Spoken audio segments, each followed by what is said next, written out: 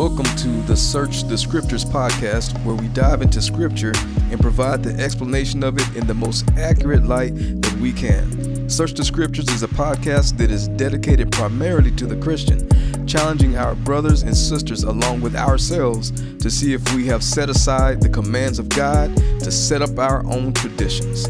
To do this, we use Scripture to explain Scripture. Please join us on this journey.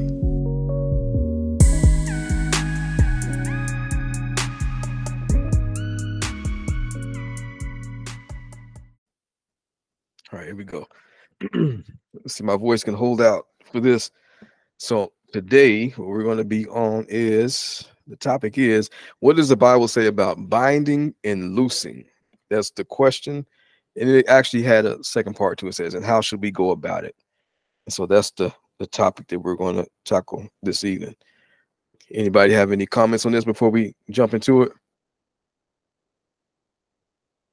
All right, let's do it. So this is coming from a couple of different areas. We're going to look at both of them, or a couple of different passages.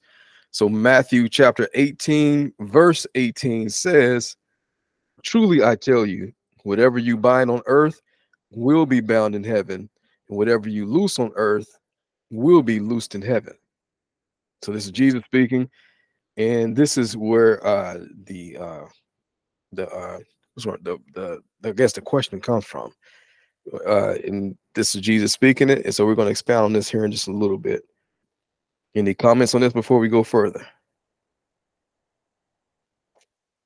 So the question is, what does the Bible say about binding and loosing, and how should we go about it?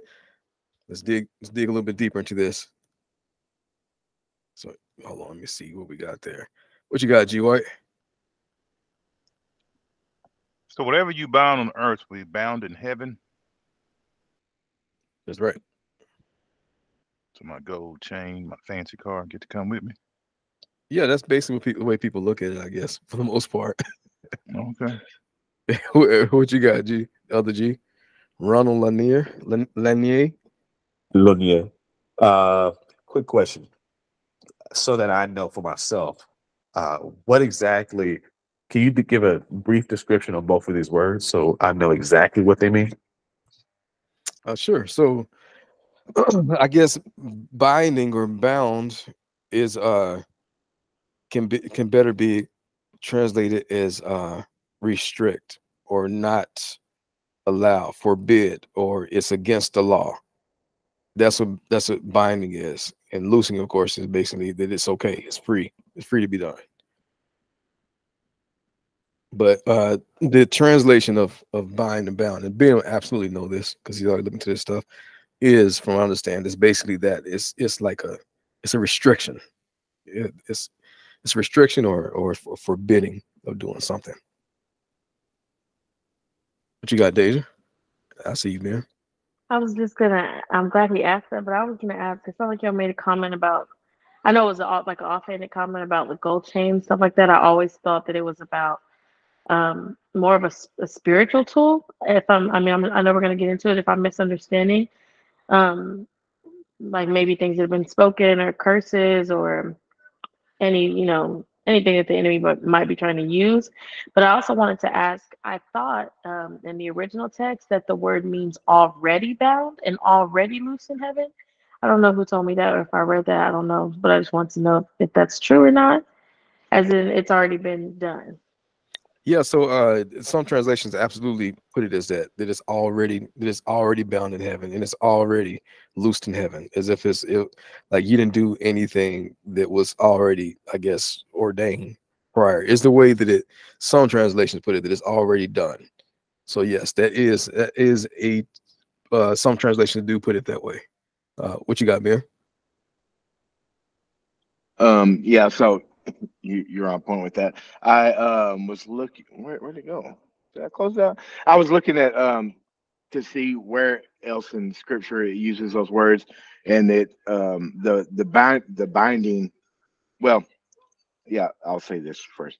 The binding in Revelation, the last time it uses it is when Satan is bound in chains for the 1,000 years, and so it is for real, like wrapping up. But what I was looking at was, it says, truly I tell you, whatever you bind on earth. And so that first word, bind, is is something that is, like y'all were saying, that is already in process. But then it says will be bound in heaven, and that's a different word.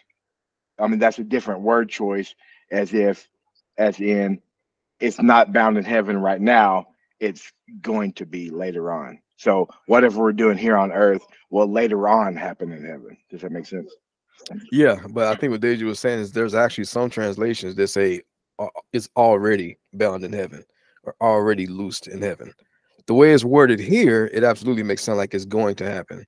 But then there are some translations that say that it was already done. King James, I want to say, leads to that. HCSB also says it.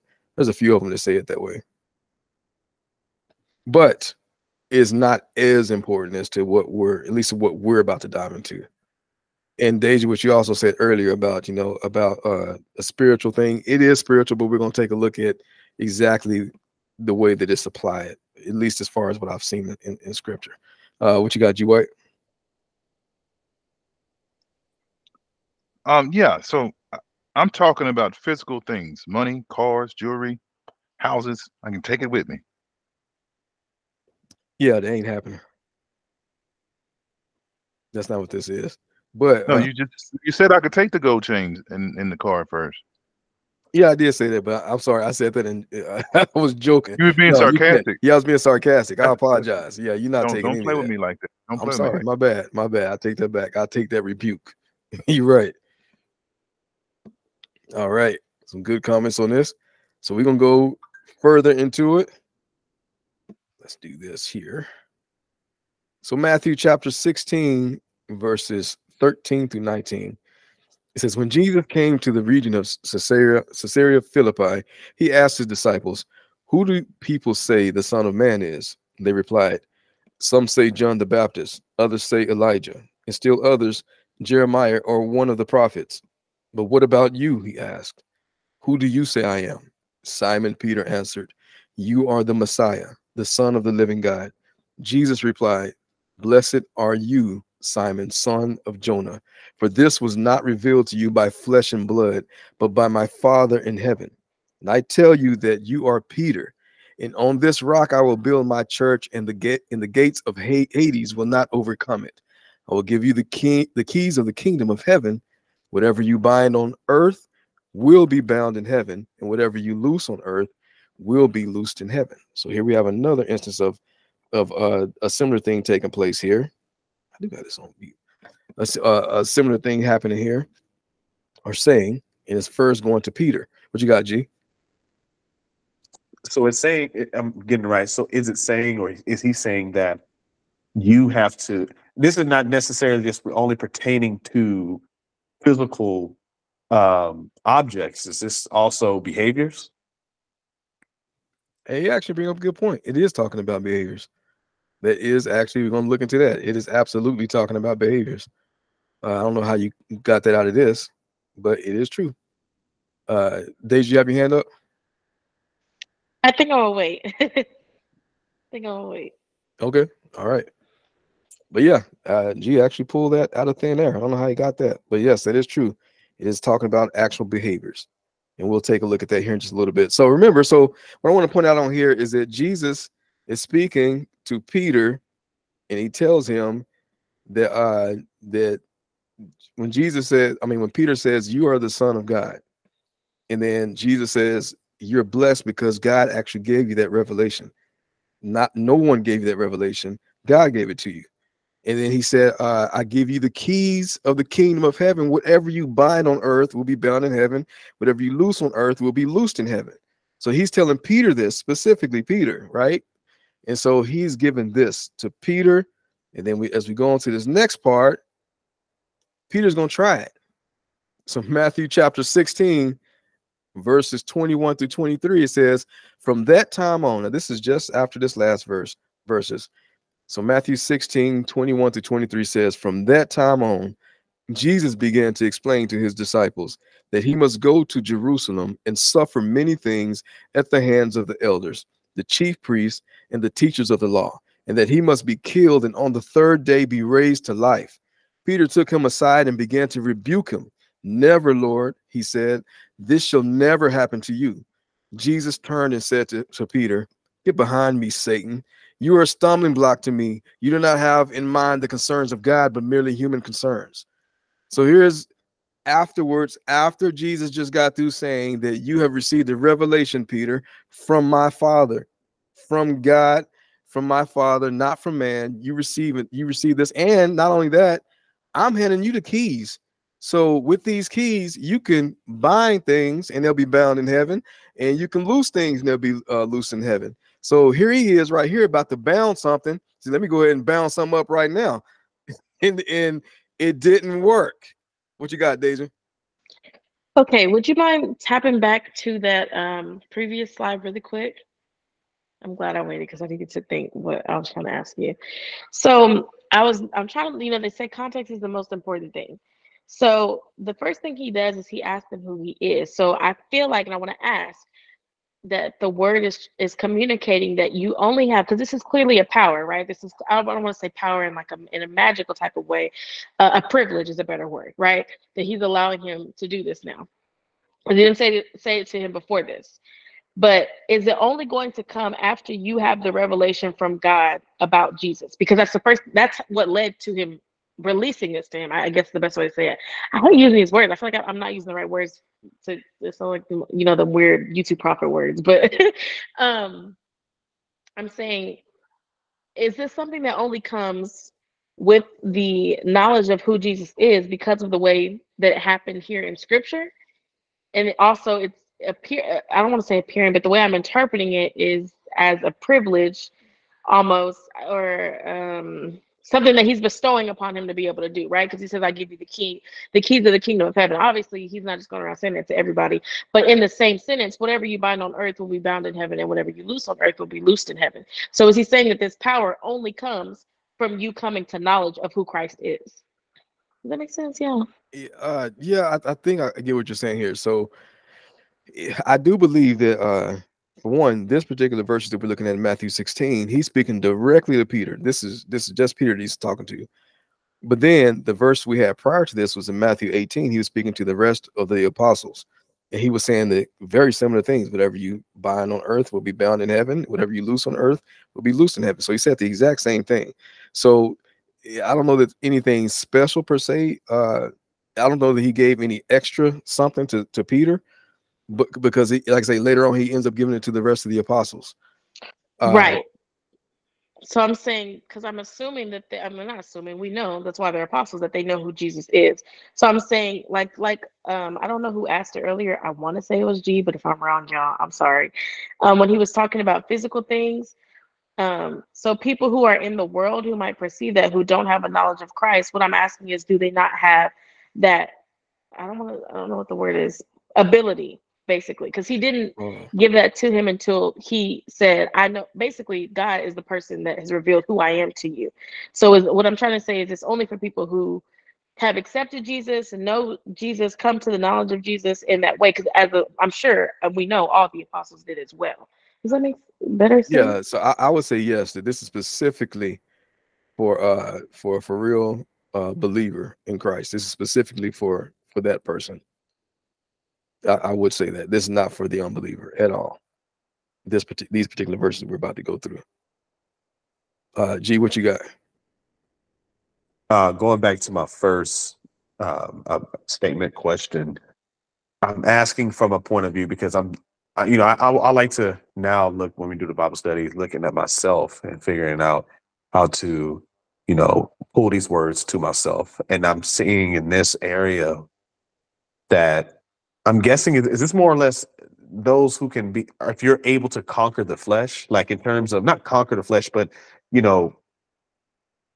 away from the things that are hurting you. You don't have to worry about the things hurting you later on. Like if you can stop the things that you're not supposed to be doing here on earth, you don't have to worry about these things following you later on. No, this is not, excuse me, this is not necessarily what this is, as far as I understand. And it is a behavioral thing. from the best that I understand it as we go through it, and you guys will start to pick it apart as I start to go through this, what I'm talking about. But it's not necessarily like I guess like along the lines of what you said, not necessarily something like that. But it is a behavior thing, and we're gonna look into that in a second. I can't explain it without just actually going to the scripture, so that's what I'm gonna have to do.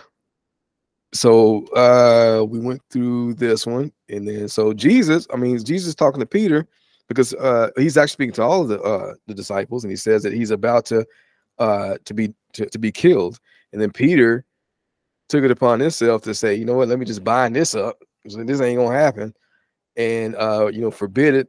I'm gonna forbid this from happening, and it didn't work.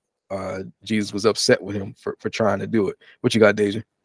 Yes. Yeah, sorry, I forgot to connect it back to this slide. So that's what provoked the question that I was asking. So basically, not even because, yes, for unbelievers as well, but for people, because he was clearly a believer, who are not submitted to Christ in their mind being transformed by the renewing of their mind. What I'm asking is, it doesn't work for them either, basically. It don't work if it's not in the will of God. Period. The best way I can tell. Right. Like if it's not in the word, if it's not in the will of God, it's not going to happen. And the fact is, when Peter said this, Jesus got to the heart of the matter. It wasn't necessarily that he was as concerned of what was going to happen to Jesus as he was what was going to happen to all of them. That if they kill you, they killing us too. Don't let it happen. Like, don't let this thing happen. But that was Jesus got to the heart of the matter, that was his actual intent. His intent, because he goes on to say that you're not concerned with the matters of God, but you have human concerns. So for us, oh, I'm sorry. Go ahead. So for us, like you said, first of all, if it's not God's will, it ain't happening no way. But Lord help me. So basically, for us, if we're not in tune with Christ's heart posture, if we're not aligned with His will, with His heart posture, it don't work anyway. I want to make sure that we're saying that because I don't want it to be confusing, with that manifestation and why the Bible said it. So, this is the kind of like I get all the desires of my heart, skipping a whole part of the verse. So I want to make sure that we're really clear on that. If it's not in alignment with His heart posture, if it's not in alignment with His intent, with His will, it's not happening. That's right. And that comes with even like with curses, we would tell, I want to say it's either in Psalms or Proverbs, it says that that it's like a fluttering, what is it called, swallow. I don't know if you guys know about swallows, but they don't ever really touch the ground. Like even as they eat by flying. They drink by flying down and then drinking the water as they're flying. So they never really touch the ground. And so it would say like a darting swallow. It says is an undeserved curse. It will never touch. Like it would never come down. It would never actually land on that person. And so it's the same thing with that. Like if it's not in God's will, even curses won't happen. They won't work. So yeah, and this is where, like I said, this is where you get into the crux of this, because Paul would say that he has a thorn in the flesh, and he pleaded with God for it to be removed, and it would not happen. So there was no bounding and loosing there either. So this is not necessarily what we think it is. Some great comments on this. Anybody else? All right, let's see what this is talking about here, as best as I can tell. So Matthew chapter 18, verses 15 through 20 says, if your brother or sister sins, go and point out their faults, just between the two of you. If they listen to you, you have won them over. But if they will not listen, take one or two others along, so that every matter may be established by the testimony of 2 or 3 witnesses. If they still refuse to listen, tell it to the church. And if they refuse to listen even to the church, treat them as you would a pagan or a tax collector. Truly, I tell you, whatever you bind on earth will be bound in heaven, and whatever you loose on earth will be loosed in heaven. Again, truly, I tell you that if 2 of you on earth agree about anything they ask for, it will be done for them by my Father in heaven. For where 2 or 3 gather in my name, there am I with them. So if we take the context of at least what this set of verses is saying here, instead of just going straight to, like I started out with, was Matthew 18:18, which just said, truly I tell you, whatever you bind on earth will be bound in heaven, and whatever you loose on earth will be loosed in heaven. We see he's actually talking about, when Jesus spoke about behaviors, he's talking about discipline. This is what is this is talking about discipline, church discipline. And he is saying that, so he starts out by talking about sin, and then he goes on to say, and this is important, this part here, because he's talking about sin, and then he says, if that person listens to you, you have won them over. And then he says, goes on to say, but if they will not listen to you, then you are to treat them as you would a pagan or a tax collector. All right. So these two things are important.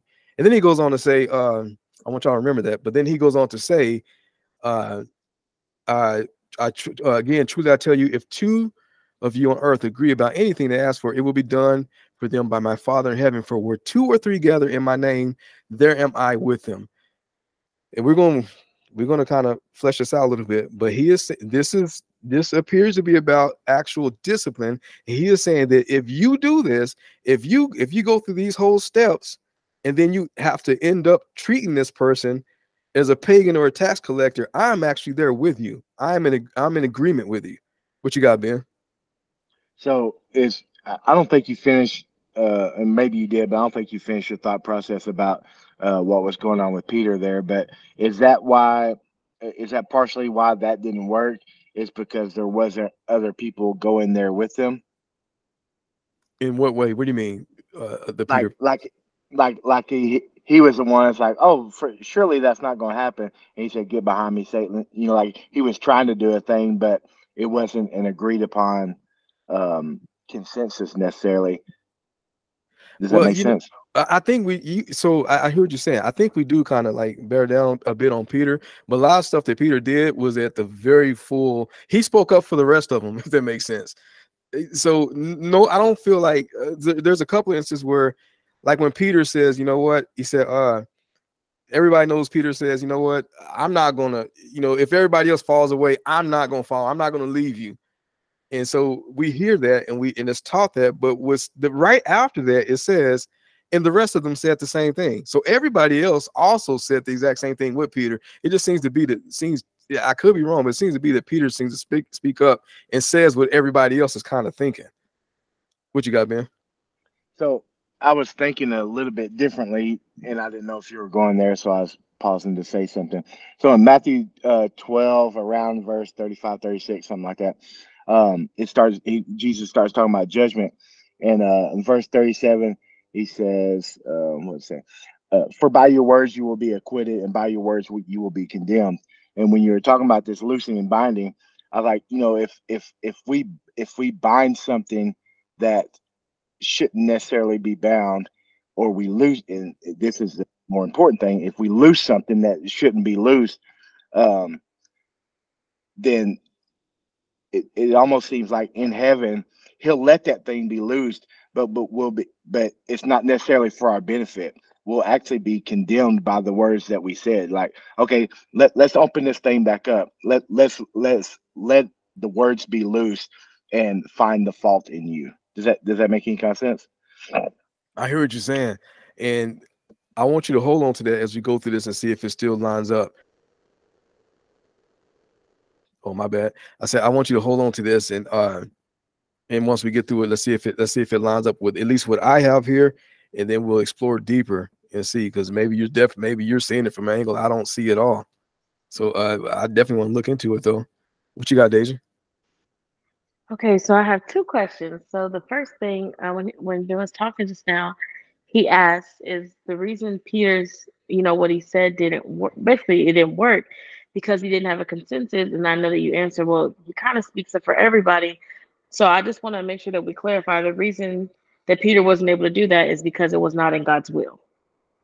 Is the first thing. Not really because of how many people agreed or didn't agree. It just was against the will of God. And then there's something else that he brought up that was really, really good. I like, for example, I'm going to use like an example that we would use, if we're praying for something in the case where we might want to bind or loose something up, like somebody's healing, right? I see a lot of people or people who preach or whatever the case may say, well, you make sure you say if it's in God's will. I'm one of those people that believes he said pray without ceasing. He, if it's in his will, he'll do it. And if he won't, he won't. So I think that's kind of, I don't know if that's the same thing that he was getting at in the sense of sometimes we just need to do it, not do it anyway necessarily, but pray anyway and allow God to basically reject or accept because we won't, I mean, we could know we have the Holy Spirit, but we're human. So we don't always know what is exactly in God's will. I want to know, do you agree with that? That we should just be praying, asking God, and then he's God. He'll say yes or he'll say no. So Ben actually has a really good point because there's an instance where Jesus actually says himself that God does things not necessarily because you're in his favor, that you have any kind of favor or anything on you. He does it just to get you to stop asking. Jesus Right, actually says that. Yeah, so Jesus actually says that. He says, this is basically, Jesus went on to say, this is how you get things from my Father. Just keep on asking him. Ask him over and over and over again. And that was actually Jesus's suggestion to us. Like this, I'll tell you how you get things from him. And it's not, and when he does it, it's not necessarily because you're doing anything great or a wonderful thing. He said, but to get you to stop asking, he'll do it. And so there is something to be said about that. With being said that that's what I'm saying. He does have a certain angle that it's worth looking into at the very least. Right. So, and I think, are you talking about where he said that woman was nagging the king and he didn't feel any type of way either That's way, but one he of just them. didn't? Yep. So I thought about that too. But the very last thing, because I don't want to be dragging it out, the very last thing I was going to ask. So this is my question. And I asked it because I misinterpret sometimes, and I want to be really careful what we speak, because like the word says, we are going to be acquitted or condemned by what we say, right? Our power is hold like the power of the tongue like life and death. Sorry, it's my sister coughing. So my question is, sometimes when I see the word bind, now we know it means bound, to be tied to. The reason I said how do we go about using it is because I don't want to be thinking I'm binding something up as in help me, Lord, like getting it away from me, right? Like I bind up whatever they said, but I'm actually binding it to myself. Does that make sense? Or binding it to heaven in a sense, and vice versa. So I want to make sure it's binding something and casting it, or vice versa. I think I'm loosing something over myself, but I'm loosing it away from me. Like I know that probably sounds funny, but I really want to make sure I'm using them right. Does that make sense? I hear you. So binding is literally restricting. Like this is illegal. You cannot do this. This is stopped here. And loosing is the opposite of that. Yes, it can be done. That's the most basic way to put it, I guess.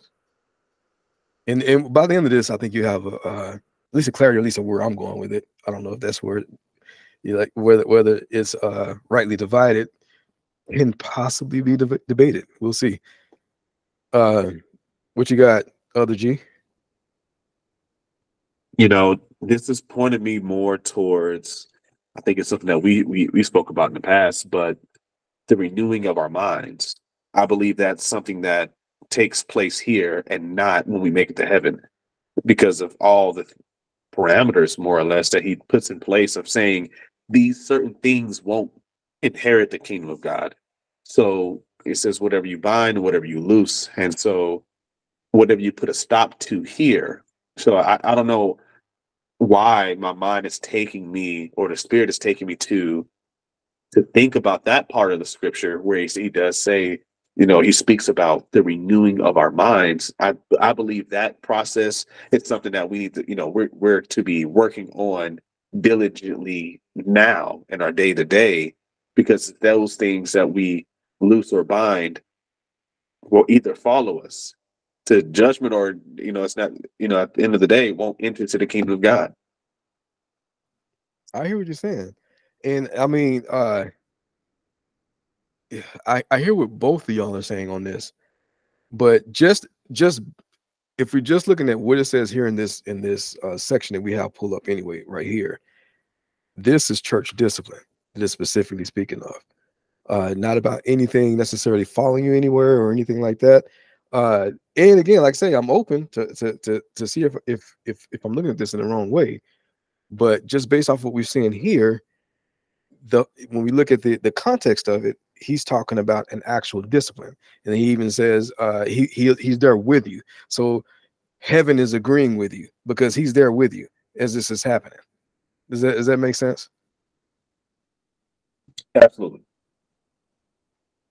But let's look into it though. We go even further. This is about to get controversial here.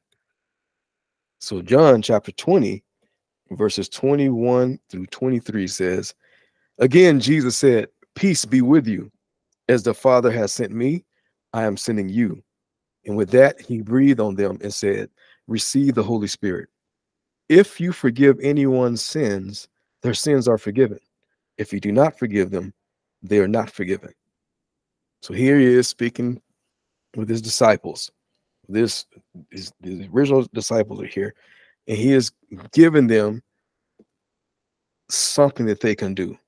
And he goes on to say, if you forgive anyone's sins, their sins are forgiven. If you do not forgive them, they are not forgiven. This is we're about to jump into now. I don't believe that this means actual unto damnation or salvation. And I'll explain why here in just a little bit. But before I do, any comments, questions on this one? What you got, Deja? You know it. Okay, so I have two questions. The first thing, he says, receive the Holy Spirit. So I don't want us to take that away from if you forgive anyone's sins, their sins are forgiven. I want to be clear that this only applies to people with the Holy Spirit. But I want to know, I know you said, and I agree, it's probably that we're not God. He's not telling us we can be God. But could this be in the context of, because he says confess our sins, right? So could it be in the context of I wronged you? Like if I came to you and said, Savoy, I wronged you. He said, I forgive you. Then that is God forgiving me. Because in the Lord's Prayer, he does say, forgive us our trespasses as we forgive those that trespass against us. So is it in the sense or in the context of a wrong that's been done, that's been more so admitted, rather than me saying, Savoy, all the sins you've committed, I forgive you. As far as towards us, or is it more because he is sending, I mean, that's also important to look at context wise, is he sending them out to spread the gospel? So is he saying they have the power, obviously, since they have the Holy Spirit, to baptize others with the Holy Spirit? I just want to be, is it more of a, bless you, is it more of an, you admitted something, I forgive you, so God in heaven forgives you, or everything you've done, I forgive you, I have the Holy Spirit, and you're forgiven? Does that make sense? Yeah, I hear you. Again, look at this in the sense of this is within the church. So he is he's saying this to his original disciples that will become apostles. He says he is sending them, so they're automatically apostles at this point because they're being sent, and they're going to establish churches. They're going to establish and minister these churches. And he would say, if you forgive anyone's sins, their sins are forgiven. So it's the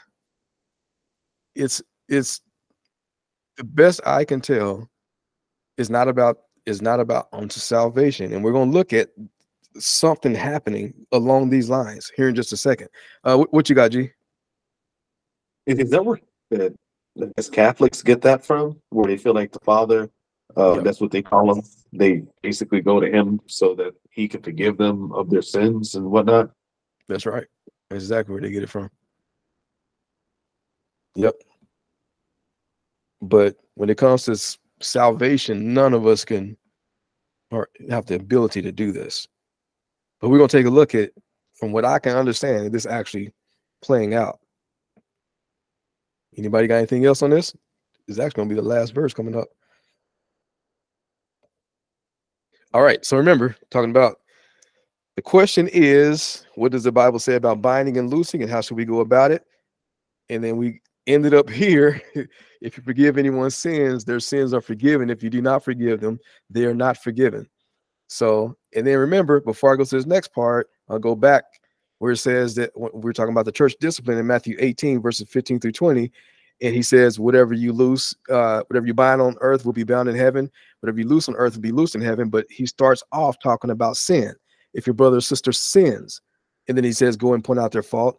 And then he says, if they listen to you, you have won them over. So if we move forward to the one that we just read, and with that he breathed on them and said, receive the Holy Spirit. If you forgive anyone's sins, their sins are forgiven. Going back here, it says, if your brother or sister sins, go and point out their fault just between the two of you. If they listen to you, you have won them over. But then it goes on to say in verse 17, if they still refuse to listen, tell it to the church. And if they refuse to listen even to the church, treat them as you would a pagan or a tax collector. Going back to this John 20:21-23, it says, if you forgive anyone's sins, their sins are forgiven. If you do not forgive them, they are not forgiven. So we see this playing out even in this part back here in Matthew. So let's move forward. 1 Corinthians chapter 5, verses 1-5, and see it actually take place. So it says, it is actually reported that there is sexual immorality among you, and of a kind that even pagans do not tolerate. A man is sleeping with his father's wife, and you are proud. Shouldn't you rather have gone into mourning and have put out of your fellowship the man who has been doing this? For my part, even though I'm not physically present, I am with you in spirit. As one who is present with you in this way, I have already passed judgment in the name of our Lord Jesus on the one who has been doing this. So when you are assembled and I am with you in spirit and the power of our Lord Jesus is present, hand this man over to Satan for the destruction of the flesh, so that his spirit may be saved on the day of the Lord. So a lot is happening in this 1 Corinthians 5, 1-5. Sexual morality is happening. It says not even pagans do this type of stuff. And then he says that you should have already put this person out of your fellowship. Instead of you being proud about it, you should already put him out of your fellowship. And then he goes on to say he made a judgment on this person. He made a judgment on this person in the name of Jesus Christ, our Lord Jesus, about this person. And then he says, when you guys are assembled and I'm with you in spirit, and then he says, and the power of our Lord Jesus is present, where two or more are gathered, there I am in the midst. Hand this man over to Satan for the destruction of the flesh. So he is sitting there telling these people that when this is the way you are to handle this church discipline. This is the way you're supposed to handle it. You are to bind this up. This is not allowed. Bind it. This needs to be bound up. And so this is exactly what he is, from what I understand, is happening right here. This is being bound. And then they're handing it over. They're binding him and handing him over to Satan. And not only are they doing this, but as they're doing this, the Lord is there. Heaven is witnessing it and saying and is agreeing with this. It is bound also in heaven. So Jesus is actually there as this is happening. Questions or comments on this? What you got, Deja? Okay, I think there's somewhere in scripture where it says to purge the evil from among you. Now, I've always interpreted that as, cast out this person, treat them as a pagan, treat them as a tax collector, don't talk to them. They can't sit with you, basically, right? But in this that you pulled up, he says, hand this man over to Satan for the destruction of the flesh. So I'm not understanding, because I know in the Old Testament, there was a time somebody had an idol, and I think they stoned them to death, actually. So I'm wondering, when it says now this is obviously New Testament, but it says the destruction of the flesh. Are they saying are they putting him over to death? That's what I'm trying to ask. Are they putting him over to death and saying his soul will be saved, or are they just excluding him? Why is it saying? I'm not understanding that part, for the destruction of the flesh. I'm just not understanding that part. That's I understand is literally that we're handing him over to Satan to destroy his flesh, and it could be all the way to death that the Satan does with him. But at the end of the day, he's still a brother. He's still going to be saved. But because he refuses to turn away from sin, because he refuses to accept discipline, this is the discipline he gets. Is the best way I understand it. What you got, Ben? I do want to give us a little bit of pause, because you're sitting here saying, all these binding words in relationship to this person. But I was sitting here reading these definitions of loose, and for sure it's to tie up or to let go, but maybe we're not always looking at that the correct way, because the word loose, like a couple of definitions are of a husband and wife joined together and then broken apart. What else? To dismiss or to break up, to annul or subvert, to declare unlawful, to loose what is compacted or built together, to break up, demolish, or destroy.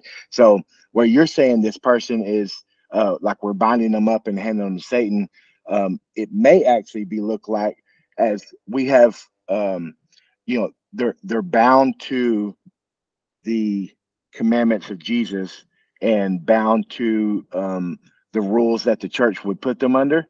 But since they don't want to do that, we're loosing them and we're handing them over to be free to do whatever they're going to do, So, I mean, it can certainly be used the other way, but the things of the Lord are not always black and white in that way. So, when we think things are bound, we think that's a bad thing. And we think when they're loosed and free, that's a good thing, but that's not always the truth. Amen. I like that. I like that because you're right. You're right, because we see here that it is saying that that he should be put out of your fellowship, and so you could very well have something to that. What you got, Deja? I'm sorry. The fellowship of the Lord has rules and regulations for sure. Amen. I agree with that. It is a religion. Nobody likes to hear that word, but it's a religion. What you got, Deja? Okay, so what Ben just said is exactly what I was asking earlier when I said the reason that I added how should we go about this is because sometimes we think we're binding it or we think we're loosing it and it's doing the opposite, if that makes it like kind of how you just read those definitions. It's like you said, it's kind of the opposite way. So I want to make sure we're using the right word at the right time and not thinking one just means bad, one just means good. But it kind of does sound like it could go either way. So I'm guessing we have to speak to the Lord like personally over clarity on when to even use that. I had another question, or because I'm seeing that so far everything that we've been looking at, besides when he was talking to Peter, is physical, right? It's the person being turned over or something that's discipline. A second ago was about discipline, so it's something physical. And I was wondering, does it apply more to that's how okay, so to be a little more so you kind of understand what I'm asking. I have always used it against things that have been spoken against me because the power had the power, oh my goodness, of life and death are in the tongue. So anytime something is spoken that I'm not in agreement with, or that I quickly come into agreement with just accidentally, I will bind it up in Jesus' name. I also like to use the word rebuke because he says, I rebuke you, Satan. I don't know. Sometimes it's like I said, the definitions of binding and loosing are not what I think they are as far as they could be reversed. But I always use it usually, and I declare something in the word that is contrary to that right after because it's the sword of the spirit, so that it's a spiritual weapon basically instead of more of a physical thing of exclude this person or about discipline. Am I correct in using it that way? I've always used it that way. It could be wrong, just because you always do something don't make it right. But I'm wondering, am I correct in doing that, or is it really more of a physical discipline and kind of like in the body thing? Because I guess not, because it says it's also done in heaven, so it has to be. Okay, I've answered my own question, but go ahead. Go ahead. So I mean, I see the confusion there. I truly believe that this is it's about a discipline, and not all discipline, of course, is physical, but I do believe that that's discipline. As far as how you're using it, a rebuke is probably a better way to put it, because when who was it? When Moses died, and God sent Michael to bury his body. Apparently, it says that there was an argument over the body between Michael, the archangel, and Satan. And Satan, and Michael would say to Satan, "The Lord rebuke you." And so that he didn't say the Lord bind you, or he didn't. He just said the Lord rebuke you. And that's said actually a few different times when those altercations would come up. So rebuke, I think, is probably a better way to put it. At the end of the day, the Lord knows your heart. He knows what you're trying to say. I mean, there's things that we pray for, and we're told we don't know how to pray, and so the Spirit intercedes for us. And so I don't want to make it sound like, hey, you're not saying the correct things. You know what you want, and the God knows even more so what you need. And so the Holy Spirit, being who He is, intercedes for us. But a rebuke is probably, I would say, is a better way of putting that. But I could be wrong. Anybody else have anything to say on that one?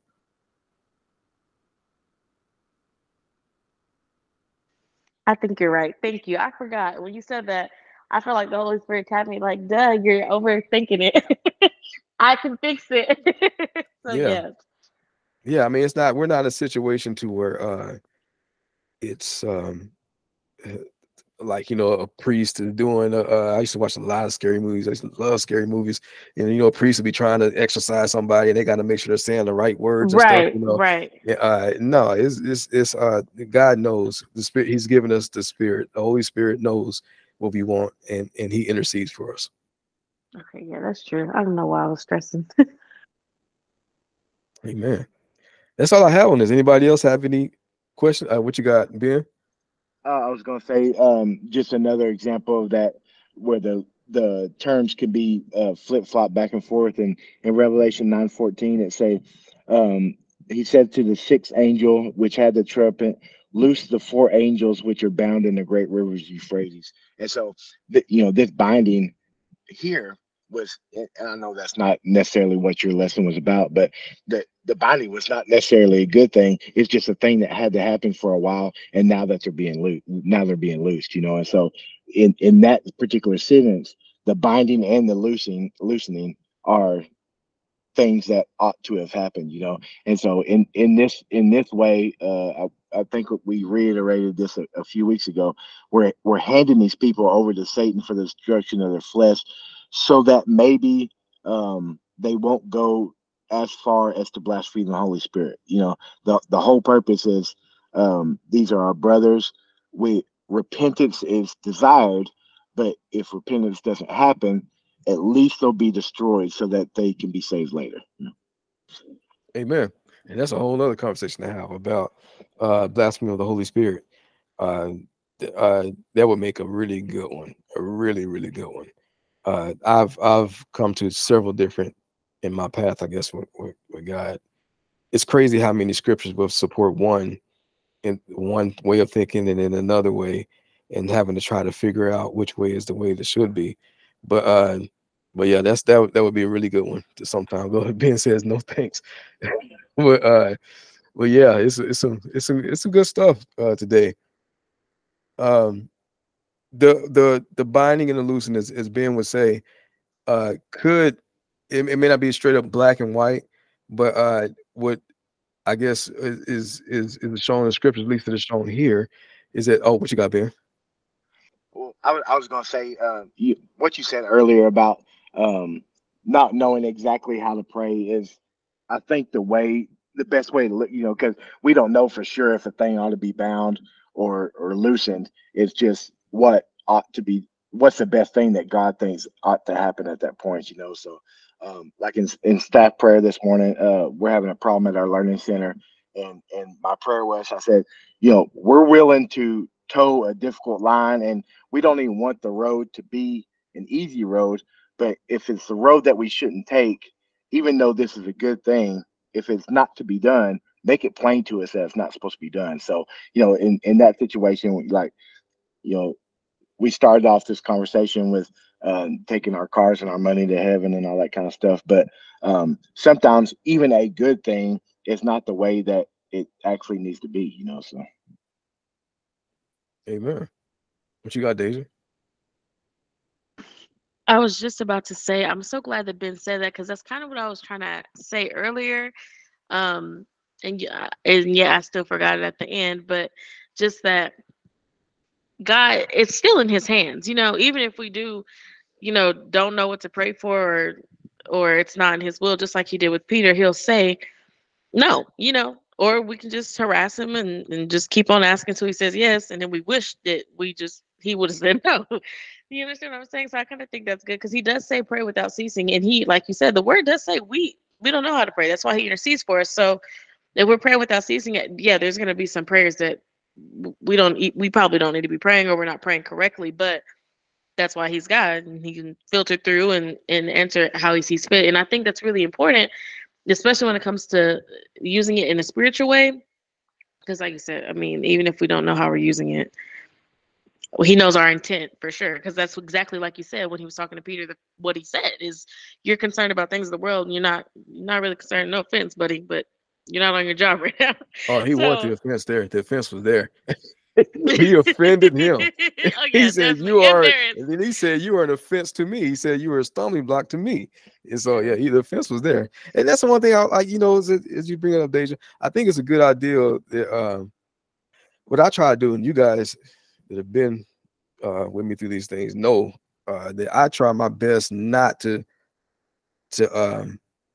downplay what Jesus says. If or just scripture, if it says it, that's what it says. I feel like if it sounds harsh, then it's meant to be harsh, and for me to try to make it sound like anything else, and it is what it is I don't want to be, I don't want to. So I think, I guess, I'll try not to ramble on this, but I feel like that the word of God himself, he is this, for lack of a better term, this atomic bomb, this massive scale of crazy power, and we're just dancing around him like he's not that dangerous, like he is not that powerful. And so that's the reason why I say that, just as we go through these things, man, it's just great that we have this group to where we can be vulnerable with one another and just look at what is he saying, that the very person that we say that we worship. What you got, Deja? Okay, this is gonna be a little bit being vulnerable, but there is something that, like what you just said, is he is so powerful. And I'll be upfront with you guys. I have a relationship with God. I love God. I try to be obedient, and I try to seek him on what I'm supposed to be doing, but I'm still human and I still do stuff I have no business. But I really do try. Like, if I can avoid it, to avoid it. And the other night I was cuddling with my boyfriend and I could feel my mind going places it wasn't supposed to go. And I kid y'all not. And it's like you said, it's delicate. We really don't think it's delicate. And I heard it not once, not twice. We just cuddling, but 3 times, clear as day. Like, in my head, I have no idea. I mean, I didn't know what it was, but I'm just saying it shocked me and it scared me so bad.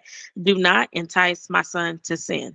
Do not entice y'all. When I tell you, I was like, I don't even want to cuddle. I'm just sit over here on this. I don't want to be nowhere near you. I just kept hearing it, and I haven't been struggling in that area, but it's just, I was at that time, and I literally could hear out the blue, do not entice my son. And I felt like that was a warning. And it's like you say, you just feel, I mean, what else could it be? And you just feel like, oh, we forget. I think I am guilty of it. We just kind of forget, because God is God. He makes himself, thank you, God, so accessible to us when he really doesn't have to. And it's like, you don't want to forget, he's still God, capital G. So it's like, let's just be obedient, because you can be disobedient. But the thing about with God, like you were just saying, he's kind of like an atomic bomb. You don't really know what the outcome will be. Sometimes punishments are different. You don't know. You really do kind of gamble. It's like those people that lied in the Bible and they died on the spot. Like, you don't really know what you're gonna get. That's why I say you just try. But I thought that was funny, because that just happened. I thought I had a very similar thought, like, okay, I don't want to play with God. I don't. And the fact that he's taking the time, like I said, to make himself accessible to us, whether it's through something like that or just through his written word, to make himself accessible to us, to convict us, lets us know he knows that we know. So if you do it anyway, well, you just deserve what's coming. Because, yeah. I'm glad. Thank you for sharing that, by the way. And this is stuff that we don't like to share. I'm thankful that you do this, because it's a reminder to myself and to others who are here and who may hear this. Of you're right. I mean, it just I don't think we take it as serious as we should. In fact, as you're saying this, I pull this up when this is Jesus speaking, and he says, then, and this is Matthew 18. I'm gonna start at verse 2, and it says, then he called the child to him and had him stand among them. I assure you, he said, unless you are converted and become like children, you will never enter the kingdom of heaven. Therefore, whoever humbles himself like this child, this one is the greatest in the kingdom of heaven. And whoever welcomes one child like this in my name welcomes me. But whoever causes the downfall of one of these little ones who believes in, one of these little ones who believes in me, I'm in the right, but yeah, it would be better for him if a heavy millstone were hung around his neck and he were drowned in the depths of the sea. Woe to the world because of offenses, for offenses must come, but woe to that man by whom the offenses come. If your hand or your foot causes your downfall, cut it off and throw it away. It is better for you to enter life maimed or lame than to have 2 hands or 2 feet and be thrown into the eternal fire. I bring this up because it says right here, it says, woe to the world because of offenses, for offenses must come, but woe to that man by whom the offenses come. So in other words, people are going to be offended. People are going to sin. It's going to happen. It is going to happen. But he says, woe to the person from who that actually comes through. And that scares me, because I feel like I've been that person a few times, more than I'd like to say.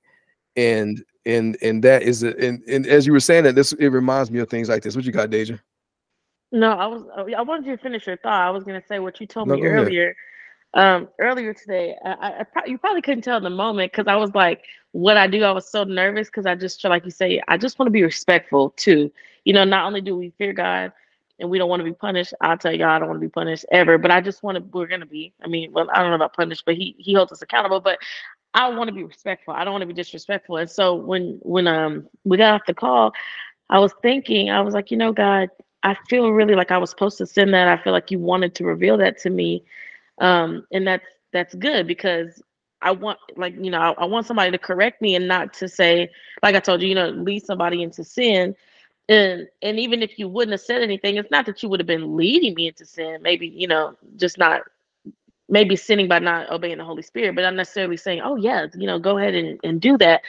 But like you say, it's scary because I knew for a fact I don't even talk like that. I don't use that type of verbiage. And when I heard it the first time, I remember I like froze. So I'm thinking, Lord, I didn't do anything.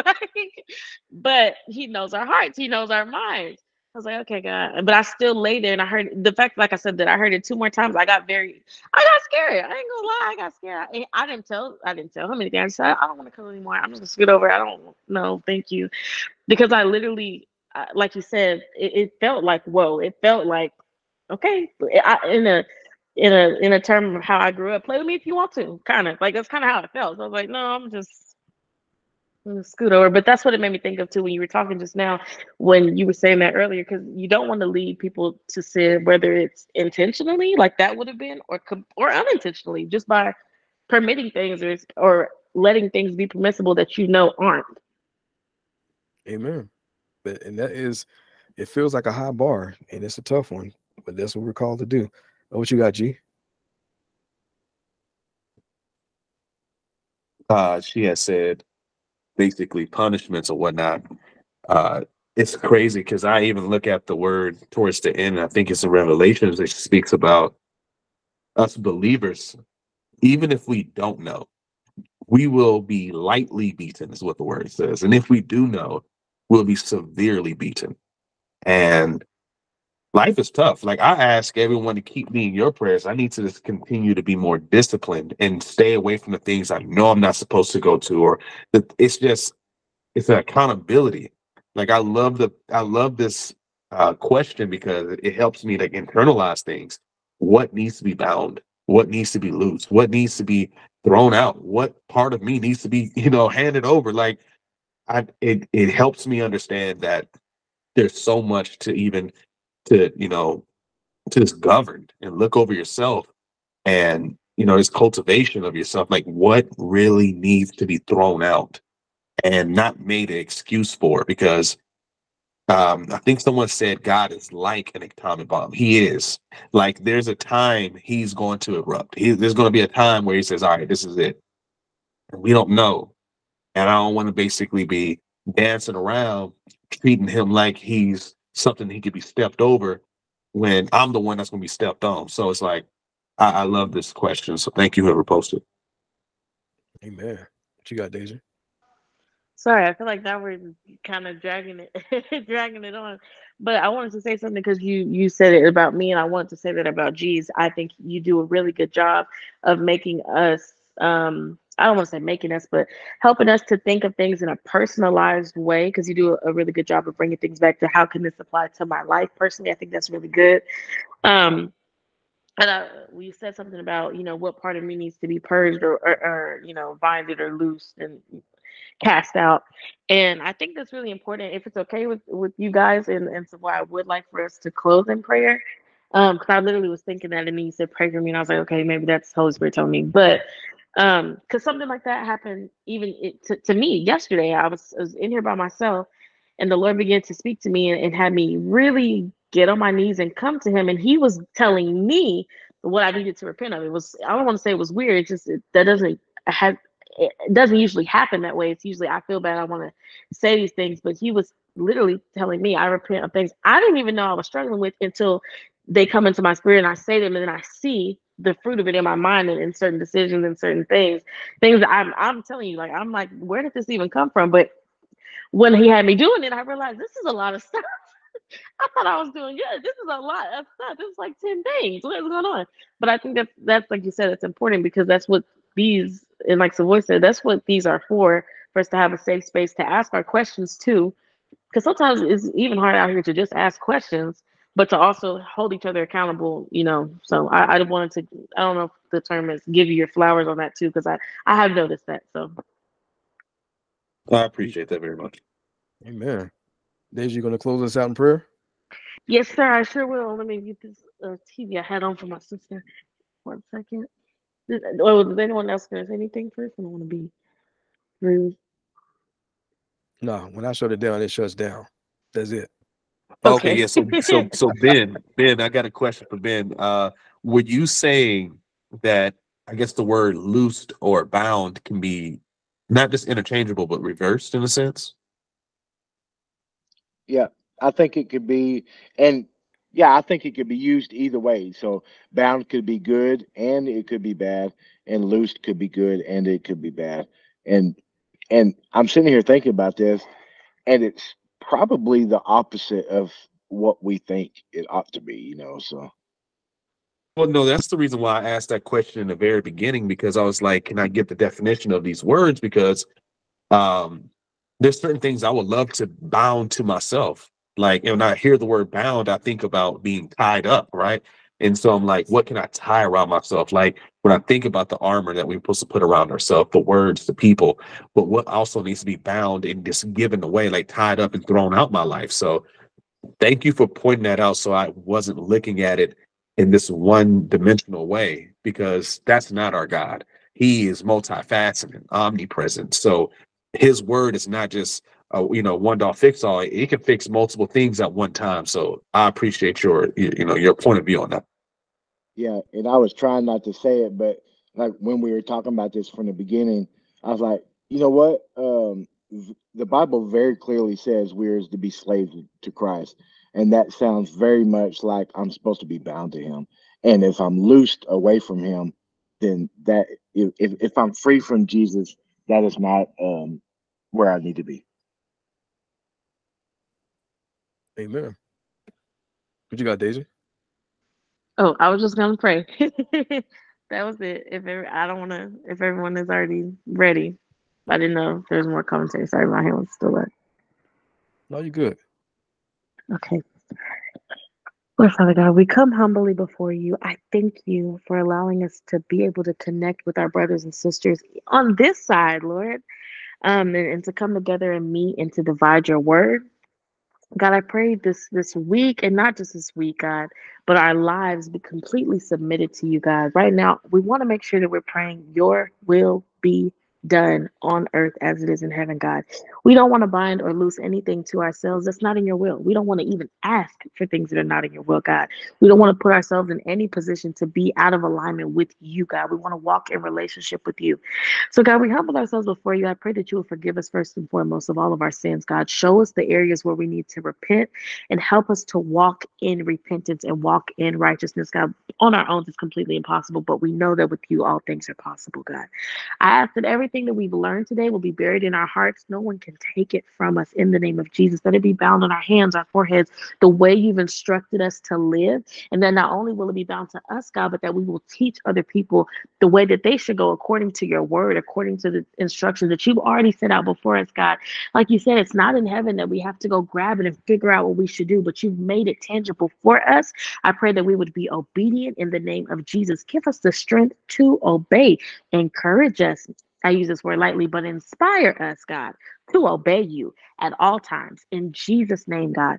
I cover every single person on this call in the blood of Jesus. I cover their families, everything connected to them, God, their ministry, their walks with you, their relationships with you, including myself, God. I thank you for blessing our families, not just with physical things or with things that we may think that we need, but with spiritual wisdom and discernment, God, with spiritual strength. We clothe everyone right now in the name of Jesus with the full armor of God, the belt of truth, the breastplate of righteousness, the helmet of salvation, God.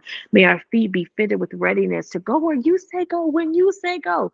That comes from the gospel of peace, God. Help us to have peace knowing that you're leading us with your spirit of truth, God. And of course, we take up the sword of the spirit, which is your word. And we take up the shield of faith, which extinguishes all the fiery darts of the enemy. We thank you that we are protected, God.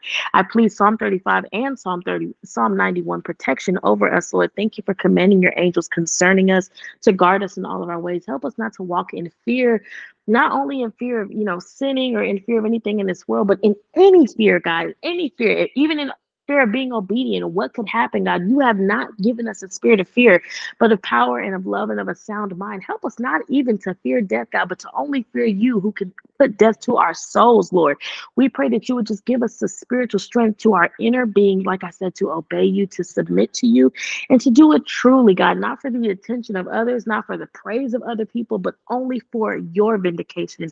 In the name of Jesus Christ, I pray. And of course, Holy Spirit and Jesus, intercede on our behalf, every single thing that every person needs, God, in order to walk according to your word, including myself. God, pray on our behalf. We don't know what we're supposed to pray, but God, we pray that your will be done and that you will help us be forgiving as you have forgiven us. In Jesus' name, amen.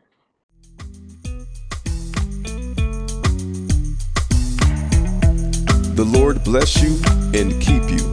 The Lord make his face shine on you and be gracious to you. The Lord turn his face toward you and give you peace.